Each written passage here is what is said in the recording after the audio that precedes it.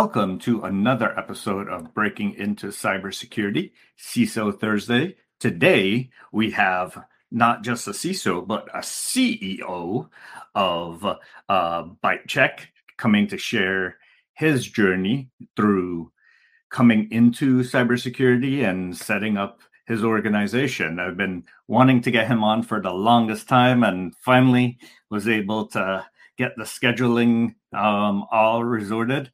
AJ, why don't you introduce yourself and give us a little bit about your background? Thanks, Chris. I'm happy to be here. I know it's been a while that we've been trying to get this happening, and you and I have been connected on LinkedIn for a while and have talked a lot. So it's great to finally get a chance to do this. So yeah, for those that don't know me, I'm AJ Yan. I'm the founder and CEO of ByteCheck. I started my cybersecurity career in the U.S. Army, like a lot of cyber professionals. I'm a military veteran. I did 6 years in the Army as an Army officer.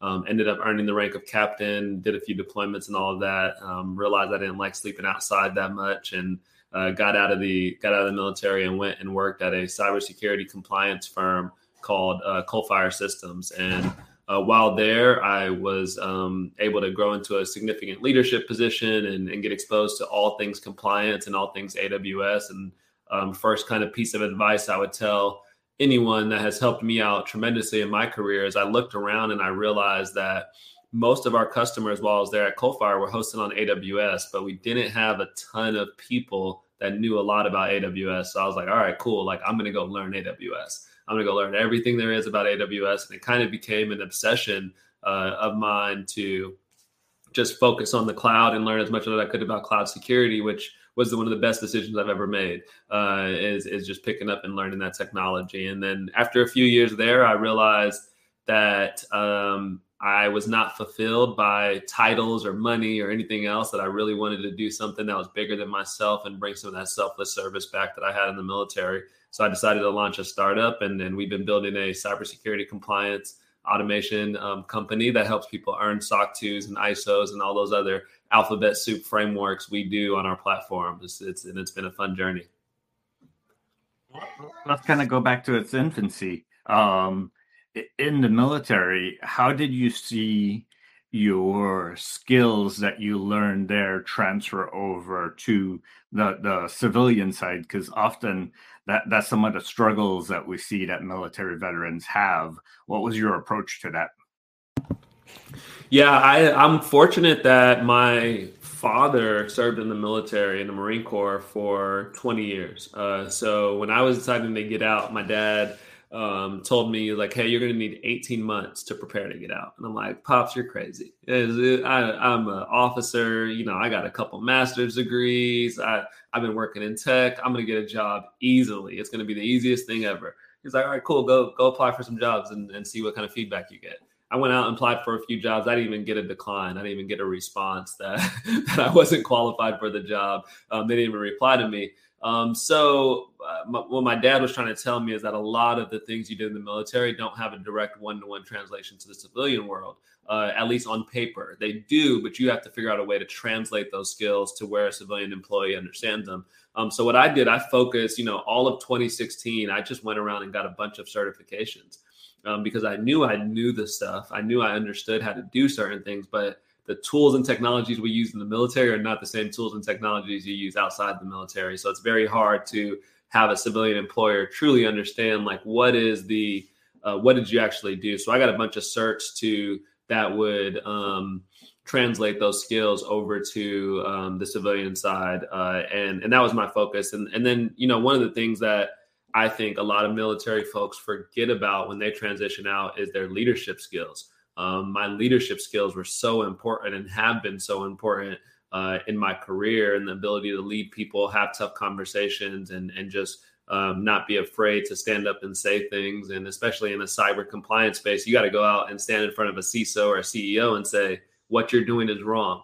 And you got to have the ability to stand up and do that. And the military helped me out a lot there. But I would say the biggest thing is figuring out how did I translate the stuff I was doing in the Army to where a civilian employer would understand it, because they don't understand all the 3-letter acronyms that we use in the Army. You got to really start to speak their language on your resume and your interview process and all of that.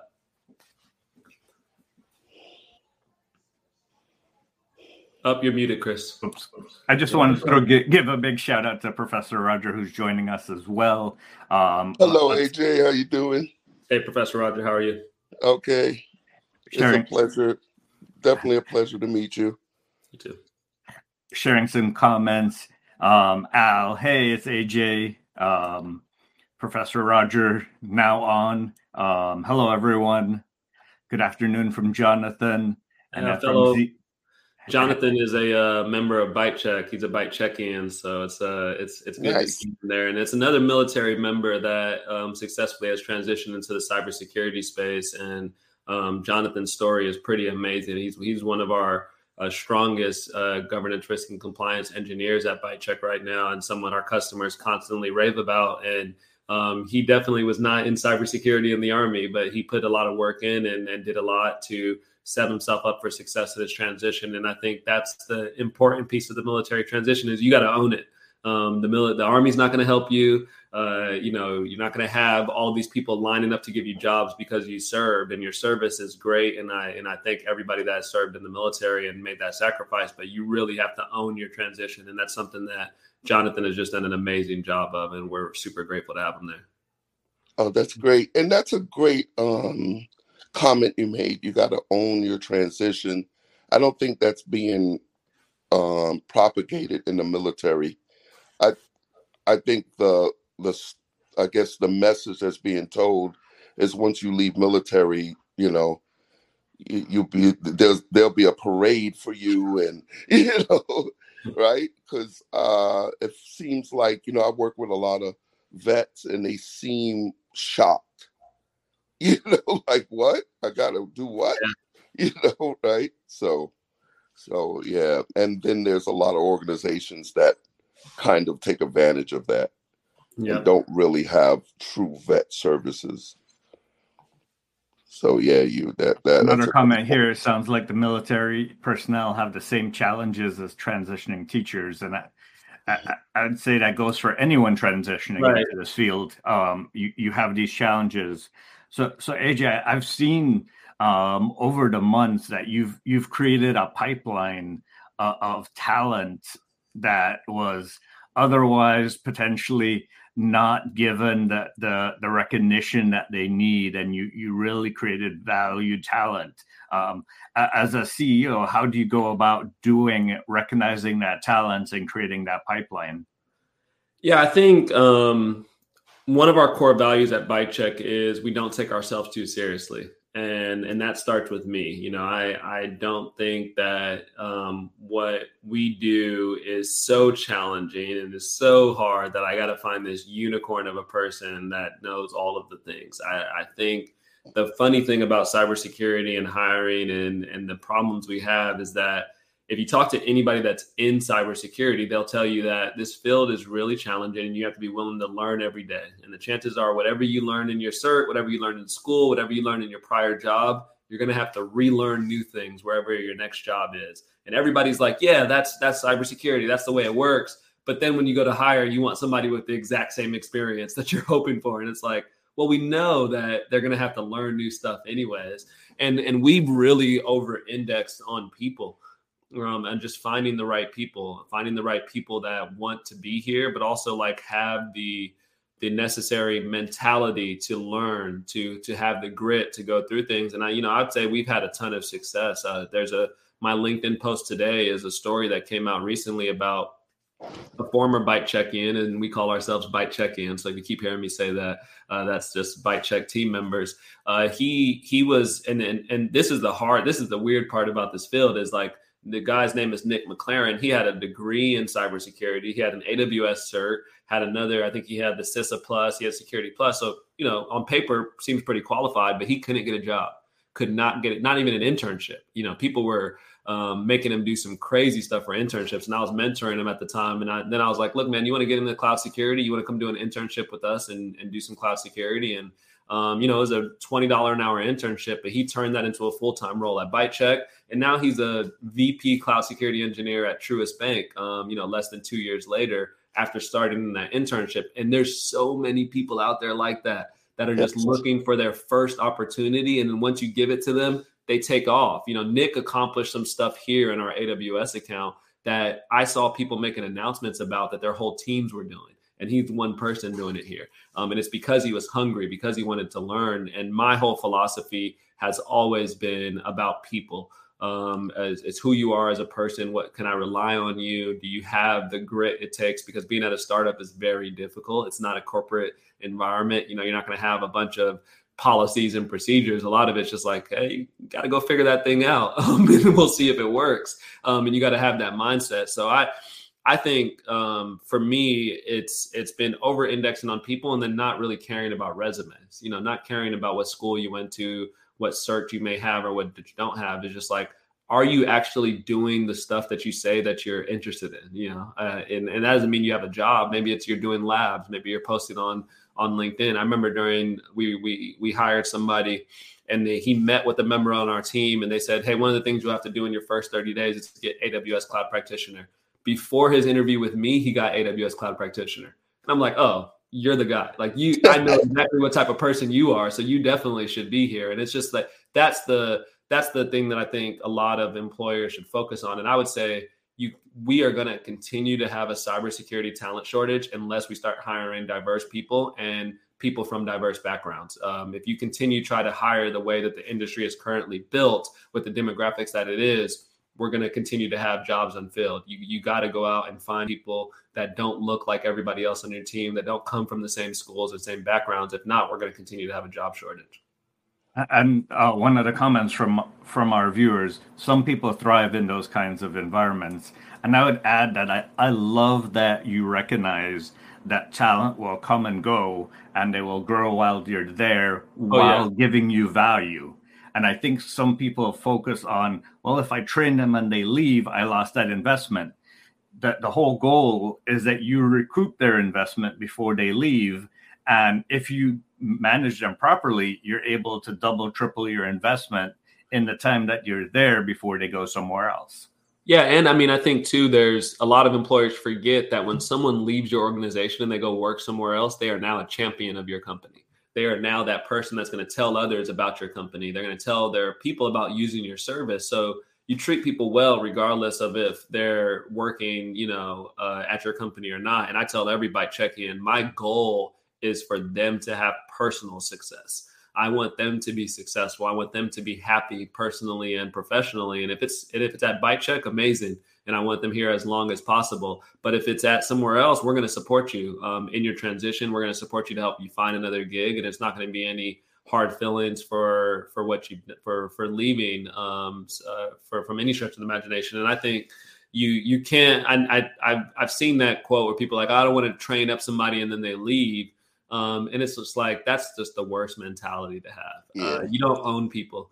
They can go work somewhere else. You should be training people because you believe in them as a person and you believe in getting more qualified people in this industry. And if you treat people well enough, they're going to stay. Part of the reason why Nick left was because he could get paid a lot more money somewhere else than he could at Bite Check. And when he first told me that people were hitting him up, he was like distraught.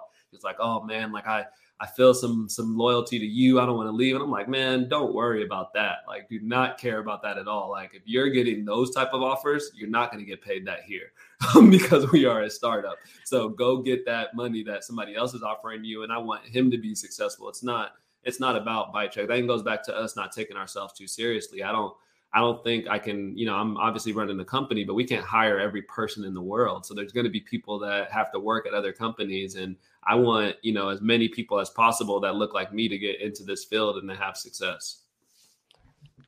Yeah, that's a great attitude to have. Because you don't want your staff to be,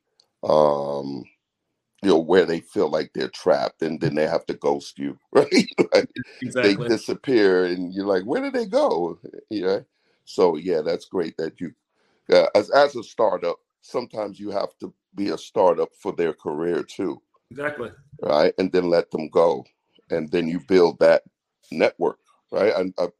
I'm very impressed with the network you built, right? I see you on LinkedIn. I see what you do. What clicked? When did that click that you said, you know what, LinkedIn is a good platform to do this. Because as a CEO, right? I mean, basically what you're doing really has nothing to do with your company, Right. per se, right? Your day to day. What made you want to reach out in LinkedIn and build that network?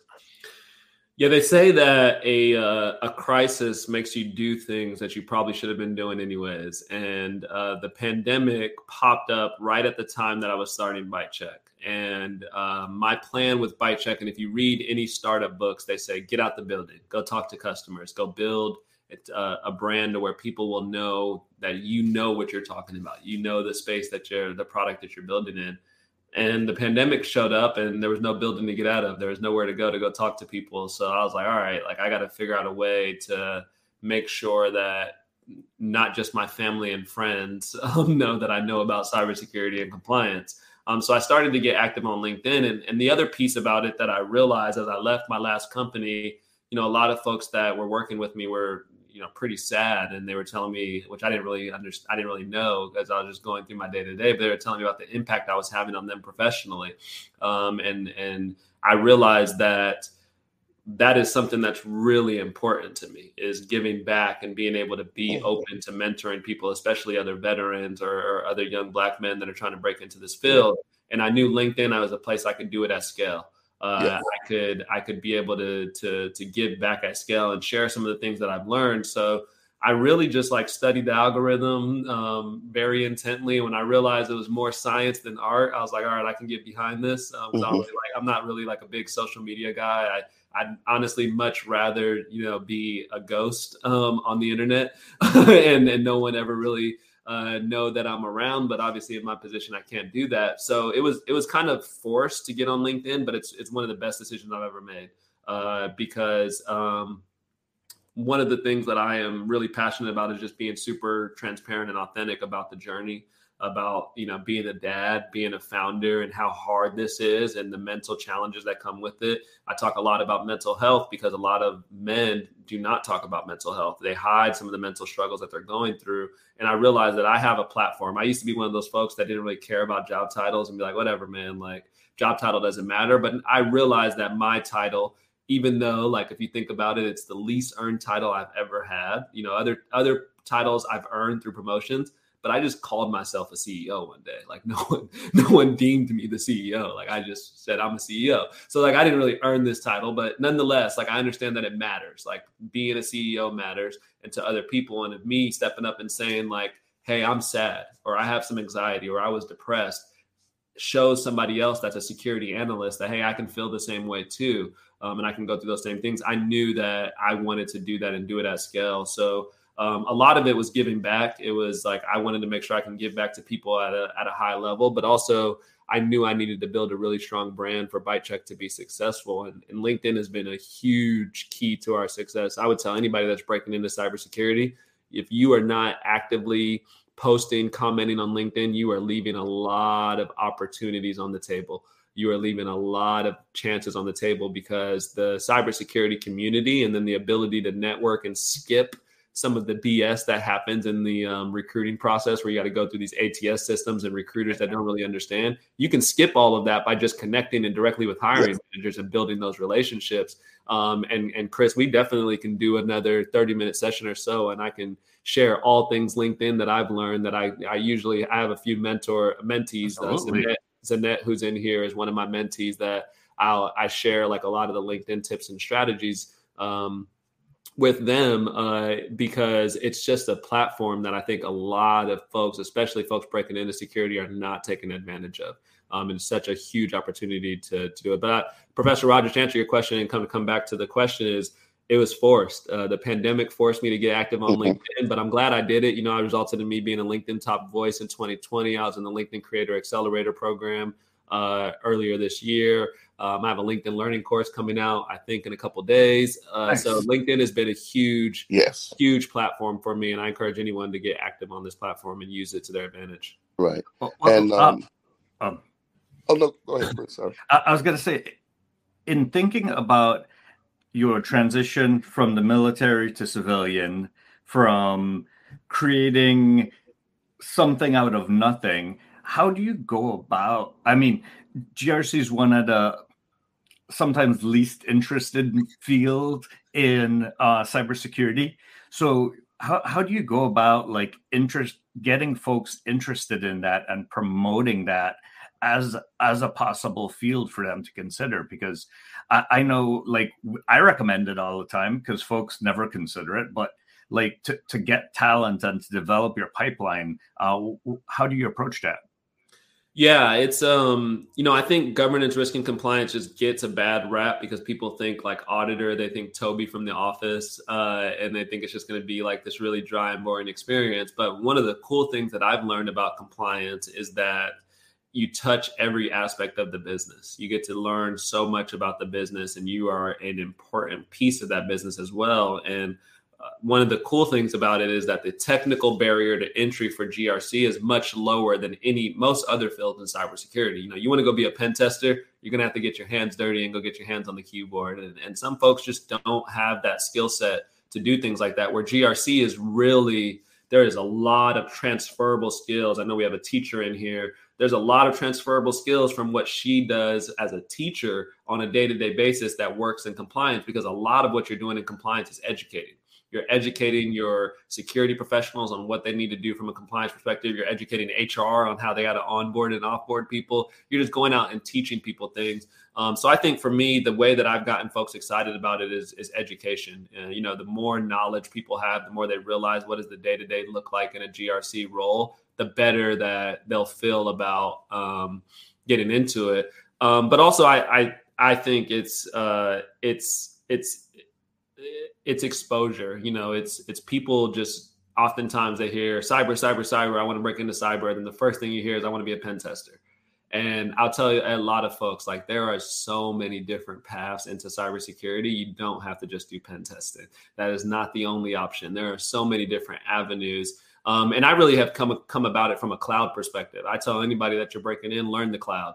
Learn cloud security, because chances are you're going to be working at a company that's either hosted on the cloud or all of their customers are hosted on the cloud. So you're going to deal with the cloud, and you're going to deal with the cloud on a regular basis. And the more you learn about the cloud, the more it's easier to paint that picture of what does compliance actually mean for companies. And I know it gets a bad rap and people think it's boring, but for some reason, I really enjoy it. I think it's a fun field. You do get to interact with a lot of people. It's probably the most people-oriented segment of cybersecurity, I would say, of where you're constantly dealing with people. You're constantly talking to people. So if you're someone that likes to talk to folks and enjoy spending time with people across the business, compliance is the field for you. But, I think people started to like see GRC, and they see me talking about it, and they see other folks in the field talking about it, and realize it's not a bunch of folks like Toby from The Office. It's, we're cybersecurity professionals, and some of us are fairly technical like myself, and some of us are not. And that's the cool part about it, is you can be really successful being technical or not. I encourage folks to get some technical skills because it will improve your odds of being successful, but it's not a requirement, which is a great part for folks that are transitioning from other fields to get into it. Yeah, and that's a great message. You don't have to be technical to get into the cybersecurity field, right? There are non-technical jobs. GRC is one of them. Also, I preach from the rafters. From the mountaintop, that GRC is cybersecurity is 90% GRC, 10% technical. Right? You don't buy a company is not going to buy a firewall because it's pretty. It's going to buy a firewall because the GRC said they had to. Like, for example, PCI. PCI says you have to have a firewall, so companies buy a firewall. So the technical part is not even important to companies. It's the regulations and the compliances. Yep. I was just telling somebody about that earlier, is that compliance really sits in the middle. And it's why I'm excited about BiteCheck, because all the tools that people buy in the cybersecurity industry, they're buying because somebody told them to do it. And chances are that somebody is a compliance person or some compliance framework. The government, right? Yeah. It's like chances are you're buying that vulnerability tool because you got to comply with some regulation. You're doing a pen test because you got to comply. So compliance really sits in the middle. And one of the things that I really, really enjoyed when I was a compliance consultant, everything I read about in those certifications, all the tools I was seeing in live on a day-to-day basis, because I was going out to these companies And one day I'm dealing with somebody using Splunk. The next day I'm dealing with Datadog. The next day I'm dealing with Alien Vault. And I'm now starting to see all of the things that I was learning about cybersecurity in real life and how they're using them and seeing the data from it. And it just exposes you to so much where it's very hard in any other segment of cybersecurity to get exposed to the wide range of tools and the wide range of the business that you are. Most cybersecurity professionals are going to be siloed, focusing solely on cyber, where GRC, you got to go talk to legal. You got to go talk to the vendor people. You got to go talk to executives. You got to move around the entire organization. And for folks that are looking to be CISOs at some point, you need to get some compliance experience because as a CISO, that is going to be the thing you're going to be brought in front of the board to talk about is, are we compliant with these regulations? Because the thing about compliance that I enjoy and anybody that wants a good job security should enjoy, there is a direct business impact to earning a compliance certification. There are deals on the line, sometimes millions and millions of dollars on the line. If you let in the healthcare space or the payment space, if you let your cert expire, you're going to lose customers like immediately. So there is business impact to what you're doing. So if you want to do something that you immediately feel that impact, GRC is one of those places. AJ, earlier you mentioned that everything's going towards the cloud. What's your view on GRC as code and how companies need to evolve in that direction? Yeah, I think all of GRC needs to become more automated. A big part of what we're doing at ByteCheck is just automating the compliance process and automating a lot of the technical evidence. There's no reason why a human should need to look and see if you're secure on AWS. That we have enough technology out there to do that for us and see that. So I think when companies are thinking about how do I make compliance easier, we often hear about the CI/CD pipeline and shifting security left and doing things earlier on in the process. We need to talk about shifting compliance left. How do we inject compliance in the earliest stages of an organization and doing GRC as code? And one really good example, and I'll try to remember after this to drop a link into the comments here of some videos I have on YouTube of using, some very simple code to do things to protect yourself from a compliance perspective. To where now, when somebody in your company spins up a new S3 bucket on AWS, it's not public. Even if they make it public, you automatically revert it to private so that data doesn't get out there for someone else. And that's the power of GRC as code, is where you enforce these guardrails to stop people from doing bad things. Because we all hear about how humans are the weakest link. Humans are the weakest link in cybersecurity. So if we all know that humans are going to continue to make mistakes and we're not going to be able to create perfect humans, we should probably put some systems in place to stop humans from making those mistakes and at least stop the known threats. We can't stop the ones that we don't know, but we do know we don't want credit cards to be publicly exposed in an S3 bucket. So we can stop that from happening, right? And I think that's where GRC as code comes into play. And if you're a GRC professional, the main thing you should be thinking about is, how do I automate some of this stuff? How do I take away the manual aspect? Because chances are there's two problems with manual evidence in GRC. One, it's probably not technically accurate anymore because you're grabbing a screenshot of something, and who knows if that screenshot is actually the legit thing. The other piece is, it is a waste of time for your people to go out there and manually get that information where they can automatically pull it in and you can get some more continuous monitoring. You're not wasting time. Cybersecurity professionals are hired to think. You are hired to use your brain. You are not hired to just be a taskmaster and check off things. And the more we automate compliance, the more you're going to be able to actually use your brain and look more proactively and not be in this reactive state. And then the cool thing about compliance, if you automate it, when it comes time for the audit, it's so much easier. You just get to just generate the report really quick and give it to the auditor and move on. And you don't have to go through this kind of back and forth with auditors and see all that. So I think the space is going to continue to evolve. Obviously there's a ton of competitors that we compete against that are doing compliance automation. And I think you'll see more and more companies that are going to try to enforce compliance frameworks as code or doing other things that are shifting it more left into the earlier stages of the platform. Wow. We got to bring you back on. This was such a great conversation, Professor Roger. Thank you for joining us as well. Thank you, everyone, for joining us on CISO Thursdays. We'll be sending replays out on LinkedIn, on YouTube. We're live on Twitch. Follow us on all the platforms. Give us 10-star ratings where possible. And we'll work with AJ to get him back on again when he has time, because this conversation was just amazing. We'll talk about his LinkedIn tips and tricks again and keep this going. Everyone, thank you for joining us today. Have a great day.